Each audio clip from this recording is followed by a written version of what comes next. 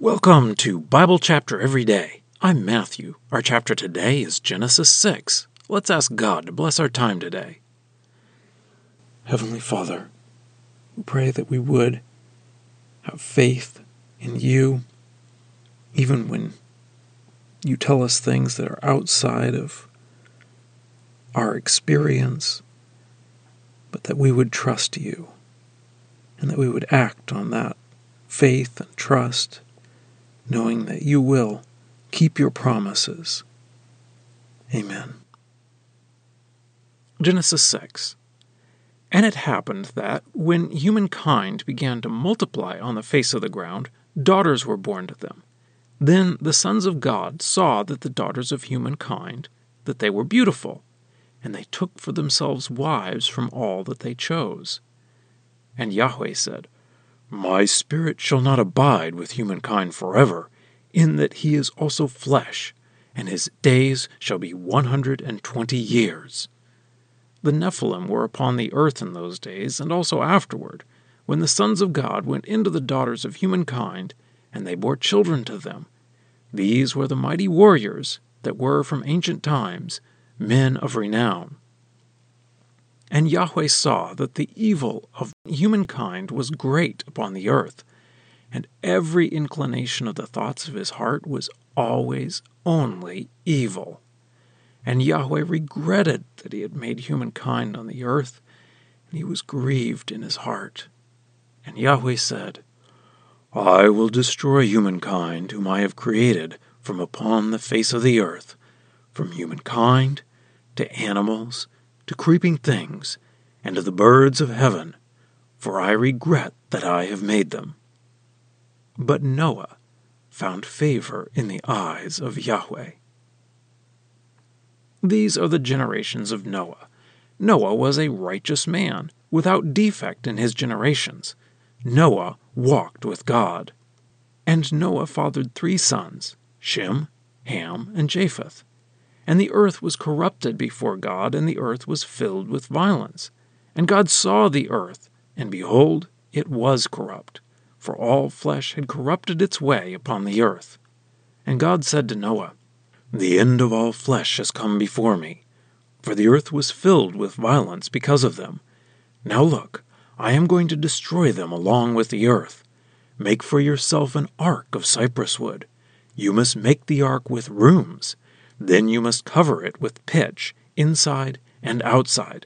And this is how you must make it. The length of the ark, 300 cubits. Its width, 50 cubits. Its height, 30 cubits. You must make a roof for the ark, and finish it to a cubit above. And as for the door of the ark, you must put it in its side. You must make it with a lower, second, and third deck. And I, behold, I am about to bring the floodwaters over the earth to destroy all flesh, in which is the breath of life from under the heaven. Everything that is on the earth shall perish, and I will establish my covenant with you, and you must go into the ark, you and your sons and your wife, and the wives of your sons with you. And of every living thing, from all flesh, you must bring 2 from every kind into the ark, to keep them alive with you. They shall be male and female. From the birds according to their kind, and from the animals according to their kind, from every creeping thing on the ground according to its kind. 2 from every kind shall come to you, to keep them alive. And as for you, take for yourself from every kind of food that is eaten, and you must gather it to yourself, and it shall be for you and for them for food. And Noah did according to all that God commanded him. Thus he did. Well, that's the reading. Let's dig in. At the beginning of chapter 5, we started one of Moses' sections, and we are still in that section at the beginning of this chapter. Chapter 5 was a genealogy getting us up to Noah and his sons. Now in chapter 6, we have this description of how things were getting bad. People were multiplying, as God had commanded them, but the problem comes in verse 2. Then the sons of God saw that the daughters of humankind, that they were beautiful, and they took for themselves wives from all that they chose. Some people have taken the sons of God to mean angels or some spirit beings coming to earth. Another reading would be that the sons of God were the people who were still serving God, and that they saw that the wicked people had beautiful daughters and married them for their beauty, rather than thinking about what type of wife would help them raise children who looked to God. Clearly, that is a point later in the Old Testament, if it isn't the point here. We can think of Solomon as the prime example of someone who married ungodly wives, and they turned him away from God. People who believe that these were angels or some higher beings coming to earth consider the mighty warriors as some sort of superhumans because of the higher beings fathering them. Then God decrees 120 years. But it isn't clear what God is decreeing. It may be that he is decreeing 120 years until the flood, or it may be that God is decreeing that the lifespan will decrease from the roughly 900 years before the flood to roughly 120 at some point in a few generations. Moses mentions 80 years as a long lifespan in Psalm 90, although Moses himself lived to 120. God saw that humans' only thoughts were evil, and it made him sad. So he decided to destroy not only all the humans, but basically the entire earth as well. That is a sad way to end this section, but that's actually typical of Moses' sections. We saw at the end of chapter 4 that things were getting bad at the end of that section. But there was this glimmer of hope in Seth's line, and so it is bad here, but there is this glimmer of hope in Noah. So verse 9 starts the next of Moses' sections. Verse 9, these are the generations of Noah. Noah is described as righteous and that he walked with God. It sounds like Noah was perfect, but I don't think that he never sinned up to this point. So God tells Noah that he's going to destroy all flesh. He says he will destroy the earth and the wicked people together. So he tells Noah to build an ark, which means a boat, basically. It is to be 300 cubits long. A cubit is the length from a person's elbow to the tips of their fingers.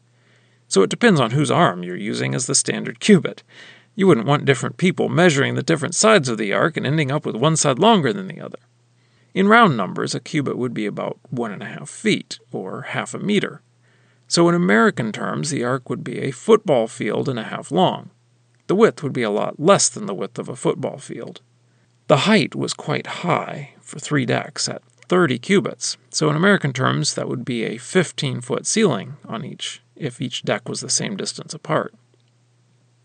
And it was to be covered with pitch or tar. And it had a single door, which I'm sure was large so that they could load all the food and animals. God says that everything outside the ark that has breath is going to die. But God first uses the word covenant here. God is making a covenant with Noah. Noah is going to take 2 of each kind of animal on the ark with him to keep them alive. So Noah has to gather a lot of food for his family and all of the animals to live on for over a year. And it says that Noah did everything God commanded him. And now for a deeper dive. This idea of a worldwide flood is out of our realm of experience. And for good reason, as we will see at the end, God promises never to flood the whole world again. And since it seems almost impossible based on our experience, many people have suggested that it was just a local flood rather than worldwide. Of course, that brings up the question of why would God need Noah to build a boat and take all the animals on board? He could just have Noah and the animals travel outside of the flood zone. Also, if it was just local, then what exactly does God promise at the end of the flood when he says he will not destroy everything with a flood again? There have always been local floods. Some of them have killed quite a few people. But when we read things in the Bible that are outside of our experience, we have a choice: to believe God or to only believe what we have experienced ourselves. To have faith or not to have faith. Now, this isn't blind faith. We have evidence and testimony here. But we weren't physically there to see it ourselves. Well, that is sort of the same for Noah. God told Noah ahead of time that he was going to flood the world. So Noah had a choice: to believe God or not to believe God. Noah had never seen a worldwide flood. Noah chose faith in God, and that faith showed up in action. He did what God told him to do. He built a massive ark when he couldn't see the flood. Hebrews 11 makes a point of Noah working by faith, and by acting in faith, he pronounced sentence on the world and became an heir of the righteousness that comes by faith. It would have taken years to build that ark. There were plenty of people around who probably laughed at Noah. And in fact, Peter calls Noah a proclaimer of righteousness. So Noah was proclaiming his faith for years, building the ark. It seems to me that Peter is saying that Noah was telling people to join him and be saved from the flood. So, how about us? Do we have faith in God? That God is going to judge this world? That there is a way of salvation? Are we proclaiming that? And are we showing that faith in our actions? Scripture quotations are from the Lexham English Bible. Copyright 2012, Logos Bible Software. Lexham is a registered trademark of Logos Bible Software.